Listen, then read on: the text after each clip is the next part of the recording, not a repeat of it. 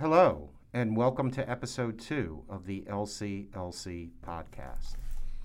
The first season of this podcast is devoted to compiling an oral history of the Louisville Conference on Literature and Culture, or the LCLC, a conference that began back in 1972 here at the University of Louisville and continued without interruption for 48 years until the cancellation of the 2021 conference due to the COVID pandemic. In this episode, I will be talking to Jeff Stein and Sue Kirsch in order to reconstruct the 1976 LCLC keynote address given by Paolo Solarri, one of the 20th century's towering presences in the field of architecture and urban planning.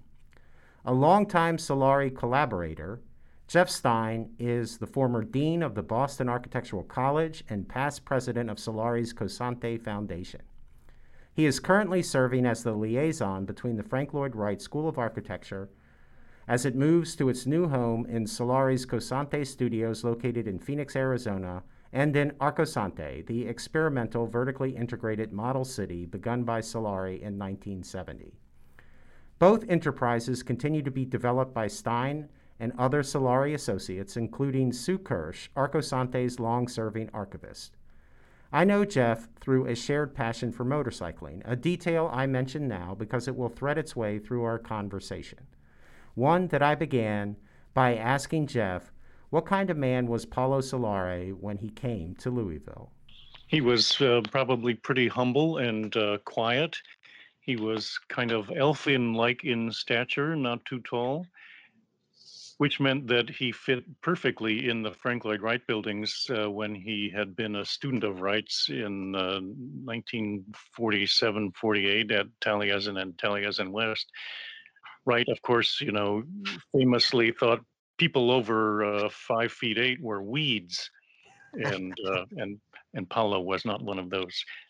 I'm sure he was pleasant and curious about Louisville, and at that moment he was at the very height of his career, I would say, just coming off a few years earlier, the famous architectural vision of Paolo Solarri exhibition at the Corcoran Museum, which was attended by over 250,000 people. That's what I find amazing, that it would seem that the publications of Solarri come, I guess, towards the late 60s and early 70s. I was reading an interview that you gave, Jeff, earlier about getting, I believe it's called Arcology, the MIT book with the, I would describe them as wild, perhaps slightly psychedelic drawings of these futuristic visions that he had of cities. And here we are a few years after that, and we don't have any internet, we don't have any of this sort of supercharging of dissemination, but Solarri has tapped into the zeitgeist and has sort of ascended into the stratosphere. He has, and cities are the biggest, most expensive cultural artifact that we make, and yet nobody talks about how to make them or what their form should be or what even happens within them. Solarri was among the first to bring the whole idea of having a conversation about cities to the culture at large, just because he was paying attention, really. I love this quote from Leonard Bernstein. Paying attention is a countercultural act of courage and resistance. And so Solarri was paying attention to issues of urban sprawl and carbon in the atmosphere and the reliance on cars to get to the grocery store or take a kid to soccer practice and all of that stuff, and trying to bring not only some opinion but some real science to urban design. And in 1975, he was recognized by the American Revolution Bicentennial Commission and given a big grant, which was matched by Xerox Corporation, and that allowed him to really embark on this trip of understanding two suns arcology, which is what he talked about in Louisville. One, the sun in the sky, which is really responsible for all life on Earth, and the other sun, the evolving mind and spirit of humankind. Putting those two things together as the basis for the design of three-dimensional cities. And he got a little more detailed than that, and showed some detail in the slides. But that was the beginning of something. These big grants, it allowed him to enlarge the staff at COSANTI. It's when I came on board in 1975, and to build a whole series of models and drawings, and have engineering consultants working on ways that solar cities could be designed in 7 different climate zones around the world. So that was Two Suns Arcology. Mm-hmm. And looking at uh, the brochure that accompanied it that Sue provided to me, it says this exhibition presents a number of variations on the concept of small and large settlements, showing an integration of 5 effects: the urban effect, horticulture effect, greenhouse effect, chimney effect, and apes effect. And of those, as a Gen Xer or somebody a little younger, the one that I immediately focus on is the greenhouse effect, and because that's the one that I've heard of. And Solari writes, the greenhouse effect enables the collection of warmth from the sun inside a defined space. When combined with the horticultural effect, this provides a natural agricultural base. And what is so fascinating to me having this conversation now in 2021 is this positive spin that Solari uses when he thinks of a greenhouse effect.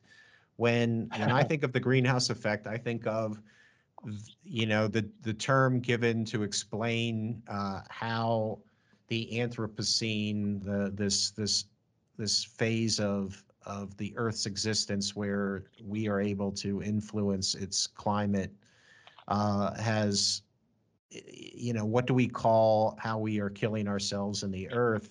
It is the greenhouse effect that is, run amok because we're unable to control our carbon emission. Right, it's a Solari different doesn't greenhouse see that. event now.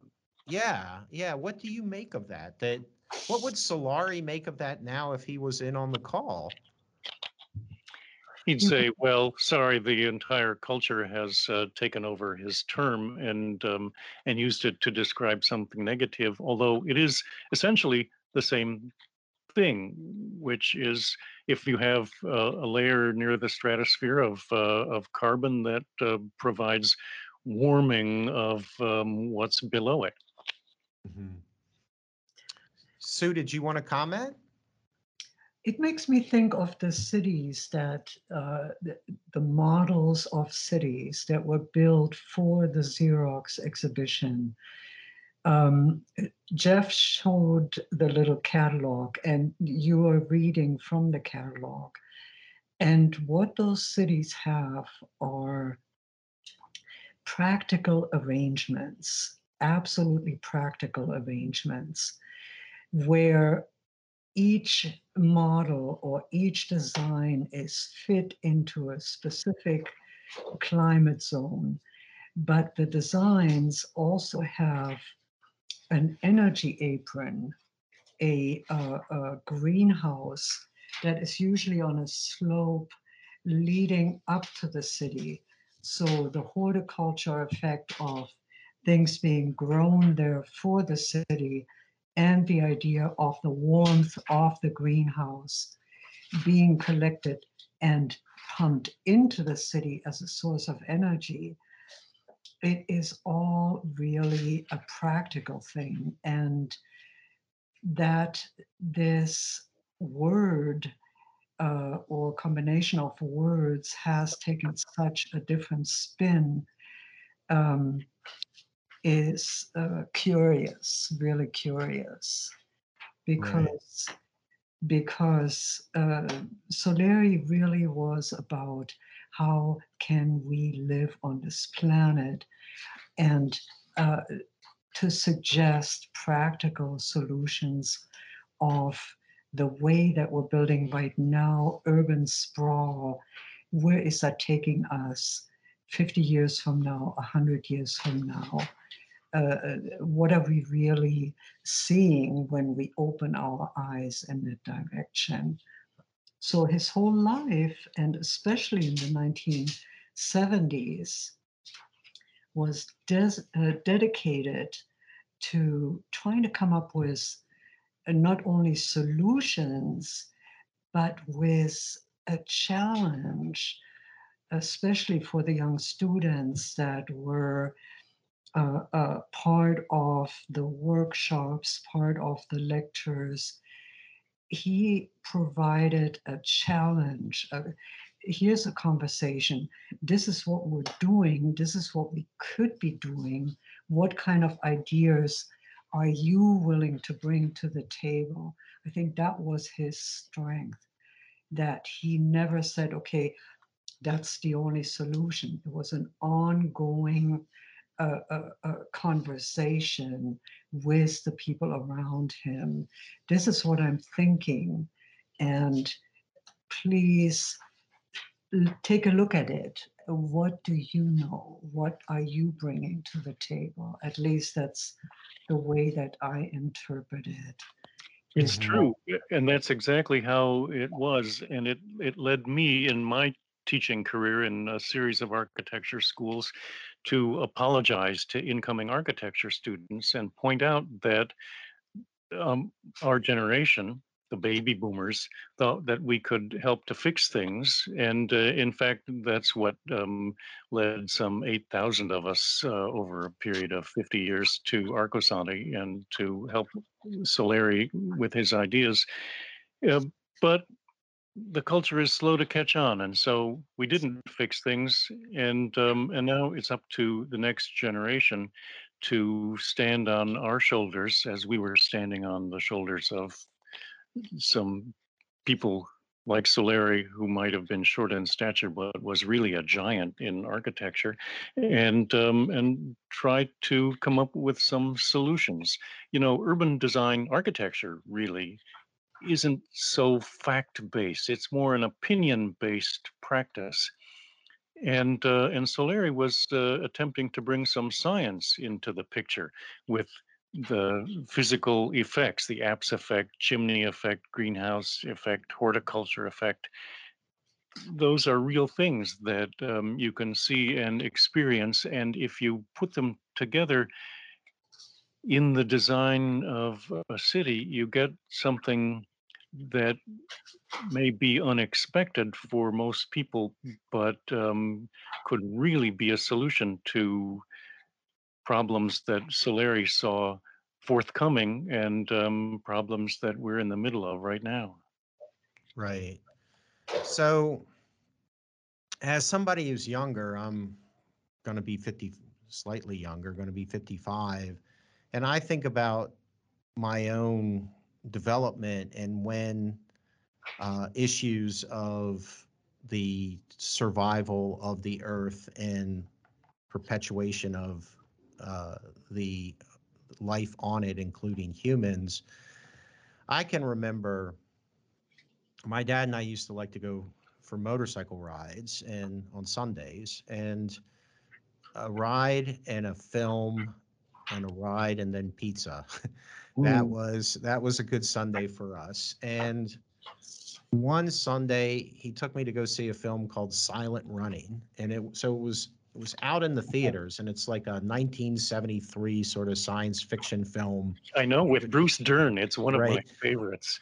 I can remember seeing that film, and I was maybe 7 or 8, and walking out. I think my dad was. I think we were on the Ducati, so appropriate for the Italian motorcycle for a conversation about the Italian architect, and thinking this is it. I mean, we are in trouble because I am young and I will probably see some version of what this movie is about, which is that the earth has been totally paved over, essentially. That sort of Joni Mitchell paved paradise kind of thing. And the only remnants of the natural environment are floating up in terrariums. And of course, the movie proceeds with the decision to destroy them and return to Earth. And Bruce Dern intervenes and kills everybody and dies, and you're left with these precursors to R2D2 walking around in their sort of clunky, cute little robot cells with watering cans, while Joan Baez sings a song specially made for the movie. But my point is that when Solare got off the plane in Louisville, we may not have had the terms for the greenhouse effect. We may not have understood exactly how this was going to play out, but we already had a pretty good sense that we were in a crisis situation. And I find it fascinating the degree to which, as a culture, we play this game with ourselves that somehow we didn't really know until much later. You know, it's like we were all there. We we have a much clearer sense of uh, the looming catastrophe now than we did back in the early 70s, but we had a pretty good sense of that things were going wildly off the rails back then. Or am I mistaken? You know, because I was only 7 when I'm talking about this. What was your sense of it back then? Because Solare, the other thing that fascinates me about Solare is that he has this sense of, you know, it's going to take a long, long time for people to understand how right I am. But we don't have that kind of time, perhaps. We've got to sort of understand how right Solari was in the overall impulse that he had, even if his methods turn out not to be the right ones. We've got to play catch up here very fast. Was that a sense that you had back then, or not? Yes, it was a sense that I had back then, and a number of people around me as well, not only at Arcosanti, but elsewhere. It's an interesting condition that we're in. The problem is, of course, that lots of people in control of the culture have continued to make lots of money doing the wrong thing, and we haven't been able to sort of get ahead of that curve quite yet. Mm-hmm. Sue, did you want to comment? Ditto, ditto. I think there is I don't know. I don't know if it's a willing blindness or, if it's not right in front of my door, why should I deal with it? And I think what has been the overarching thing about Arcosanti is people coming together because they are willing to acknowledge and trying to put something together that is at least I'm not sure what. We never got as far as we hoped we would, but at least Arcosanti is here, so it's a bit of a reminder of just the conversation, just the conversation.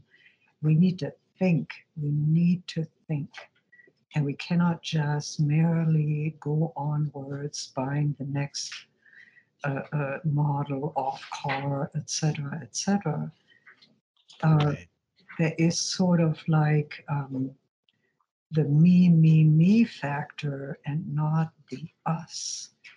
What is happening to us? So, Right. It's And Greta Thunberg had a really interesting comment lately, which was she was critical of people who say we're not doing enough about global warming and a few other issues. because to say we're not doing enough would imply that we're doing anything at all, but we're not. We're not doing anything at all about it, and the time is running short, and her generation is going to face it in a much more dramatic way than our generations. Right. But Right. even, when we are sold an idea like, oh, electric cars, those will help.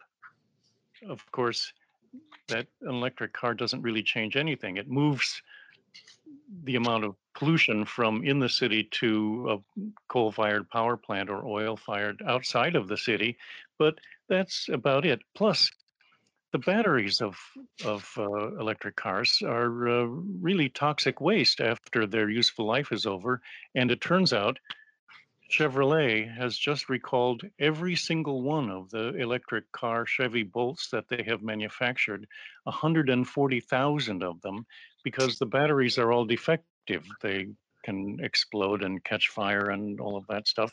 So it's going to cost GM $1.8 billion to replace those batteries with something, nobody knows what quite yet, and we continue on this sort of circular path of continuing to repeat our mistakes so that those in charge can continue to be in charge.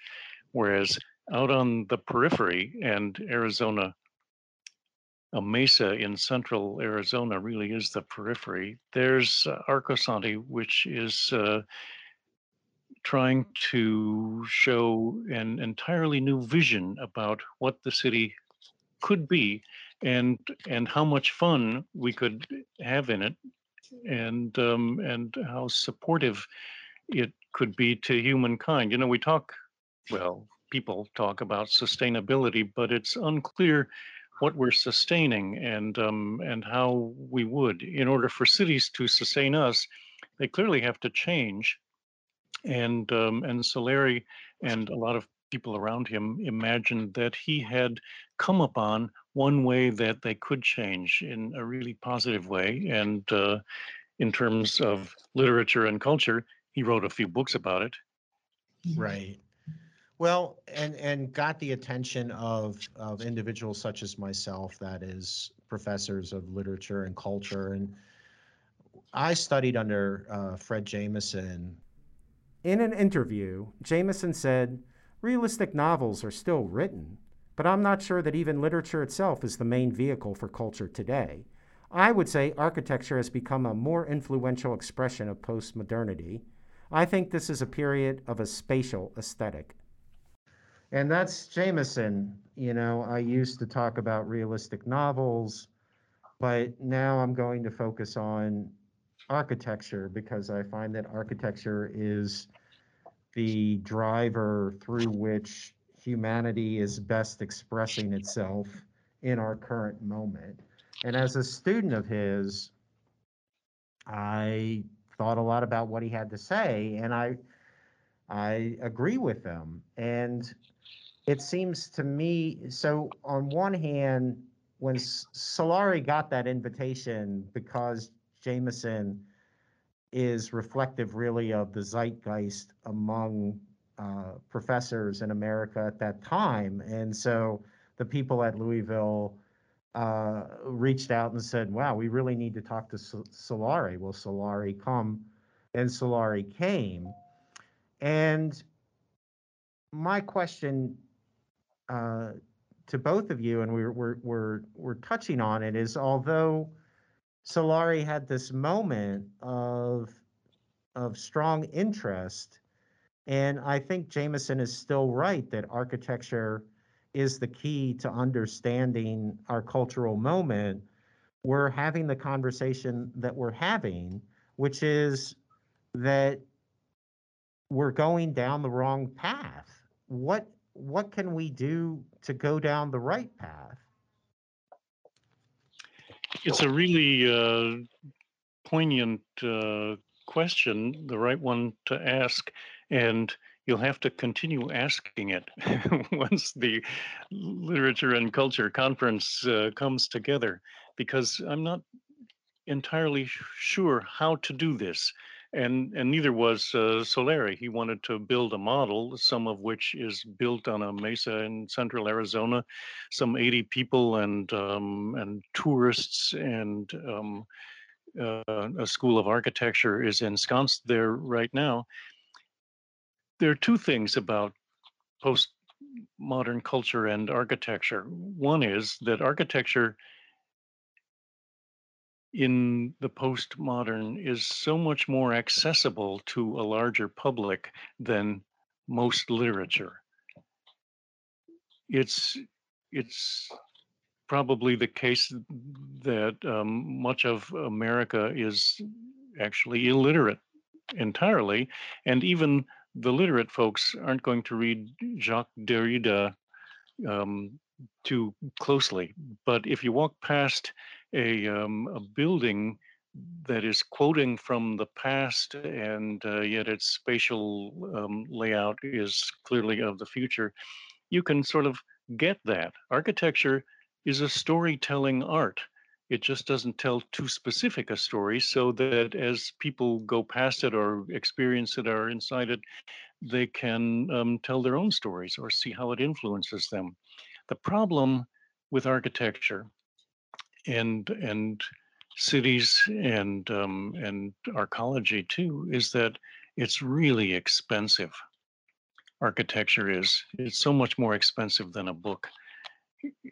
A building, one's home, a university campus, a corporate headquarters, they're the most expensive things outside of maybe an aircraft carrier that people purchase in their lifetimes, and so to change course with architecture and city building from essentially building the cheapest stuff that you can and flipping it and letting it exist on the planet for 20 years or so before it's torn down and some other cheap thing put up. To change from that mode of thinking and acting on the earth to a different mode that is a group of people coming together and collaborating and building something truly expensive, but which is going to last for generations, is a big step to take culturally. So I agree with you, Jeff, and I think that's profoundly put. At the same time, Solari, his methods to go back to casting in the ground and um, to produce these things that are functionally doing what we want them to do, but in terms of contemporary aesthetics, people I think tended to call this sort of stuff brutalism. That the culture doesn't seem to want to embrace that. The need to take actions that are close to hand and efficient and readily available. Why do we continue? It's hard for me to look at Arcosante and say, wow, that's really beautiful. How do we change that attitude? Well, that's the continuation of the same question we asked about 10 minutes ago. There is a myopic,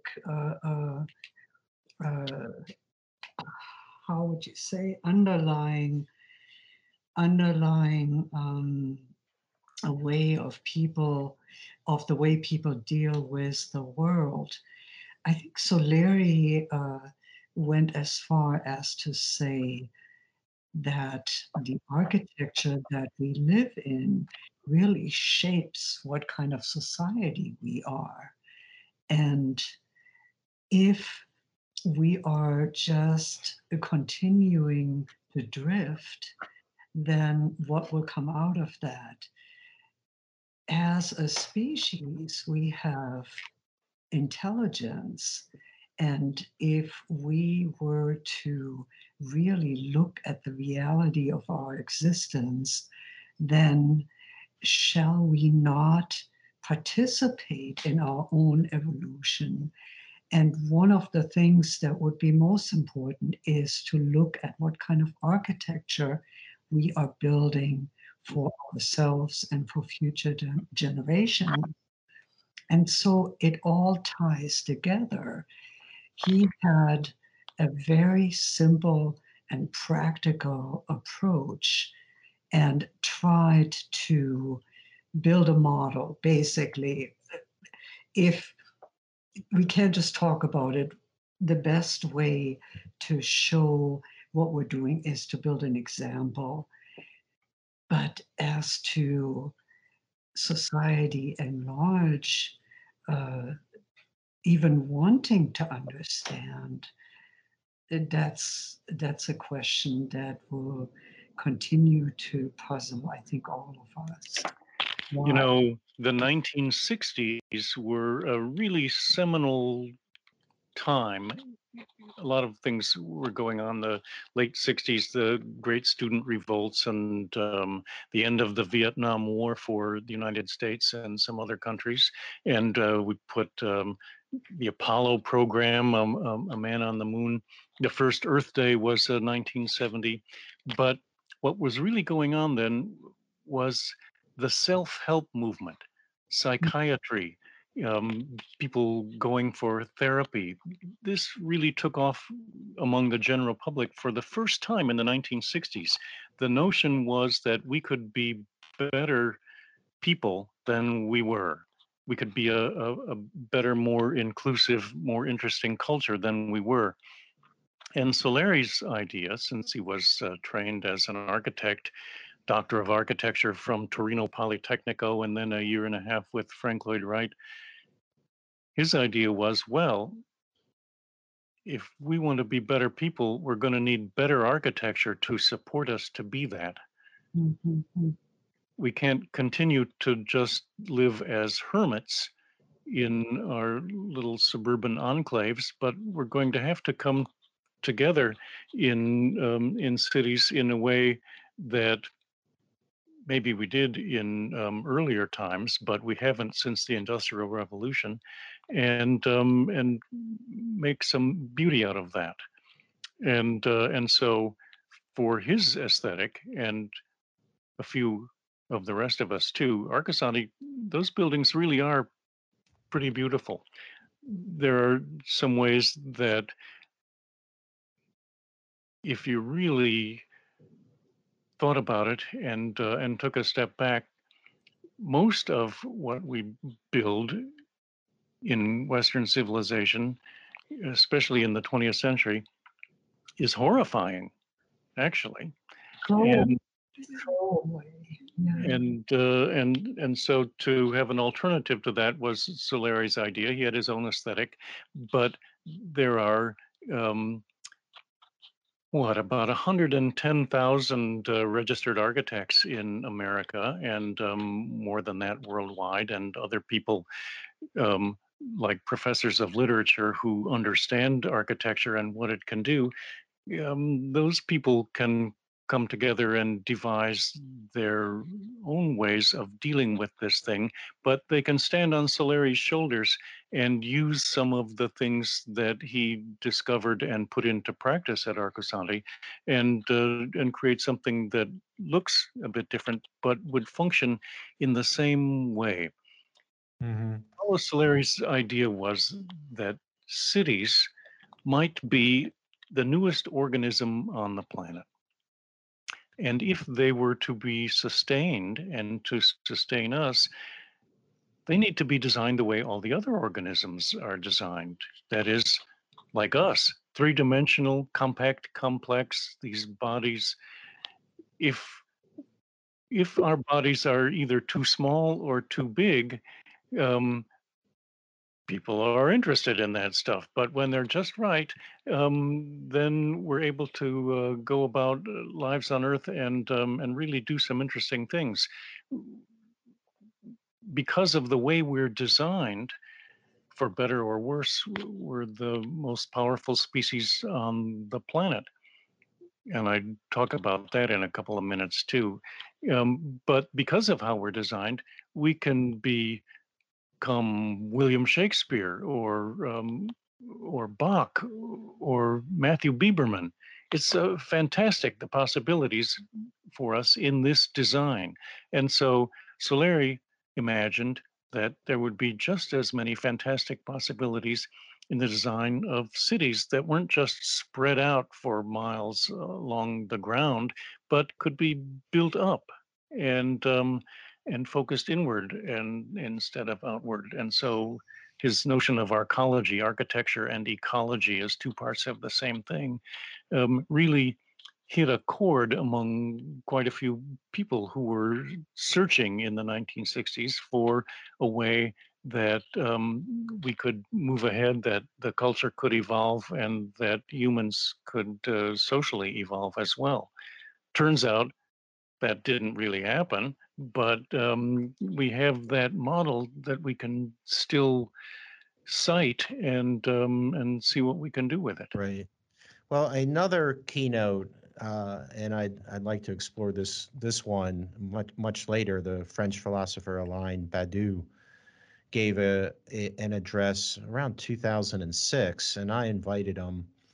And the thing about Badiou is he's got a book called The Century, and he would come into this conversation and say that in his sense of time, and his big book is called Being an Event, and of human development, that we've essentially frozen at that moment, that 1968 is the way that he would style it, and that everything has been a reaction to try to arrest moving through the revolution that we're pointing to as what needs to happen if we're going to survive. That we can see what it is we need to do, but forces of counter-revolutionary forces, Badiou would say, have prevented us from stepping forward, so that in a certain sense we haven't advanced at all from the precipice of where we were uh, at that moment, where we had, if anything, more hope to actually cross the precipice and move on. And I guess that's what terrifies me, is that obviously we're sitting here and wondering if we're going to be able to make that jump and see the earth and the human animal continue on into the future or not. Wow, Alain Badiou, that must have Yeah. been really something, because I can only agree with him 100%. Yes, that's where we are. And there are forces that are trying desperately to stop us from taking the next step. Wow. Right. You know, the other thing that I would mention too is that, and I guess as we're kind of coming around and wrapping up our time together, and Jeff and I was saying, have this shared, and it's come up a couple of times, affection for motorcycles. And I was talking about casting in the ground, and we were talking about BMW motorcycles. Myself and my dad and my family's associated with the English-made Vincent motorcycles, and I had the opportunity to have Phil Irving, who was the chief engineer of the Vincent motorcycle, and before that, Velocette, stay. He's Australian, and stay at the family house in Norfolk, Virginia, on one of his visits to America. And he's of that same generation, that the Solari generation, sort of the great modernist generation, where you can talk to somebody about what it was like to realize that you're riding a motorcycle so you could use your feet to do the controls too. It didn't have to all just be through your hands. And what was it like to design a foot shifter? I mean, what was it like to design the first foot shifter, one of his jobs at Velocette before he moved on up? And the Vincent team fell into casting in the ground when they realized that their motorcycles were so fast that the brakes weren't sufficient, and they hit upon the idea of putting another brake drum on the other side of the wheel. Nobody had thought to use the other side of the wheel. So they cast more brake drums at the Isle of Man in the ground, and they were sufficient to go out there and perform. Another old friend of mine and my father's talked about, God, the guy's the name, Burt Monroe, well known for the world's fastest Indian. And Sure. my friend told me that when Burt hauled pistons out at Bonneville, he would fix his pistons and cast new pistons right out of the ground in the salt. So necessity is the mother of invention, and we just seem to have gone away from the intuitive ability to utilize things that are right at hand. I don't know when we're going to get the impulse to go back and do that sort of thing. Yeah, you bring up a really interesting issue, which for Solari was part of his genius was he could make something out of nothing, which was casting wind bells at first and then parts of concrete buildings in the ground using the dirt piled up as a mold for these things, and could turn out beautiful objects as a result of it, as well as Phil Irving did, and others of that generation. Now we talk about that stuff as maker culture, as if it's something really extraordinary. What, people can actually make things? It's not just typing in front of a screen that you can do with your life all day, but you could actually make something. Wow. And in fact, our parents and grandparents' generations actually did that stuff. Right. Sue, did you have any last thoughts on this topic, or something that you would like us to circle back to? All sorts of thoughts. Part of it is the education, the level of everyday education that the kids in the last 2 or 3 generations have gotten. The fact that kids are sitting in front of the television instead of playing outside in the mud. So I think the maker generations before simply grew up with a different in a different set of circumstances, and it would be really good if the kids of this generation went back outside to play and got away from the fear mongering on television and from the fear mongering of their parents of, oh my God, you can't play outside alone. I mean, what kind of a society are we really grooming right now, away from the fact of the pandemic in general? So I think Solari uh, had some really good things to suggest to us, and I think we're very lucky that somebody like that came. Mm-hmm. Yeah.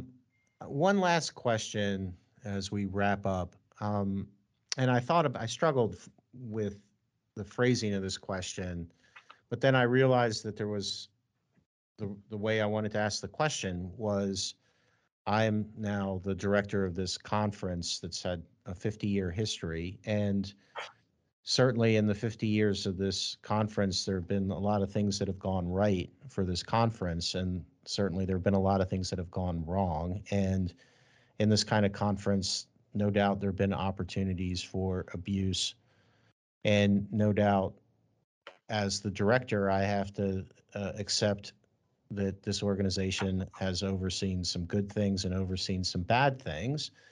And I know that Arcosante and the Cosante Foundations have had to deal with the revelations that have come out with Solari and his daughter. What advice do you have for me? I see how Arcosante has handled it. What advice do you have for me so that I can handle those kinds of issues? Because it's inevitable as people and organizations that this is an issue we have to handle. I guess you can just be as transparent as possible and understand that people who do great works sometimes have some flaws, just like the rest of us who don't do great works. But really, how selfish do you have to be to make a great work of art? Really selfish in terms of your time, in terms of what your focus is, in terms of all sorts of things that may be outside the bounds of polite society. And there's a difference between someone's personal life or dysfunctional family and the work that has happened. I think every human has flaws. All of us do, and while we can't excuse them, at least perhaps we can forgive them and see what good they produced and build on that. Sue, any thoughts, Sue? I can only second that. Thank you, Jeff. That was a very good way of dealing with that question. Thanks, Jeff. It's certainly something that I will keep with me when I have to cross that bridge, which no doubt we all do in our own ways. Well, I'd like to thank both of you for taking time out of your day to help us talk about the 1976 keynote that Paulo Solari gave to the Louisville Conference. And I hope perhaps one day again we'll talk another time about some other aspect of literature, culture, and architecture. Oh, I do too, Matthew. Thank you. It's been a pleasure to talk to you and to talk to my old neighbor in the East Crescent at Arcosante, Sue Kirsch. This is great. Thank you. Thank you very much for asking me to be part of this. So best wishes. Best wishes to you, Jeff. Oh, yes. And best wishes to you, Matthew, as you continue to direct this conference, which is really the only one of its kind. And there you are. My thanks again to Jeff Stein and Sue Kirsch. I thank you for listening and hope you will continue to do so. More importantly, I hope you consider joining us for an upcoming LCLC conference. Consult thelouisvilleconference.com for details.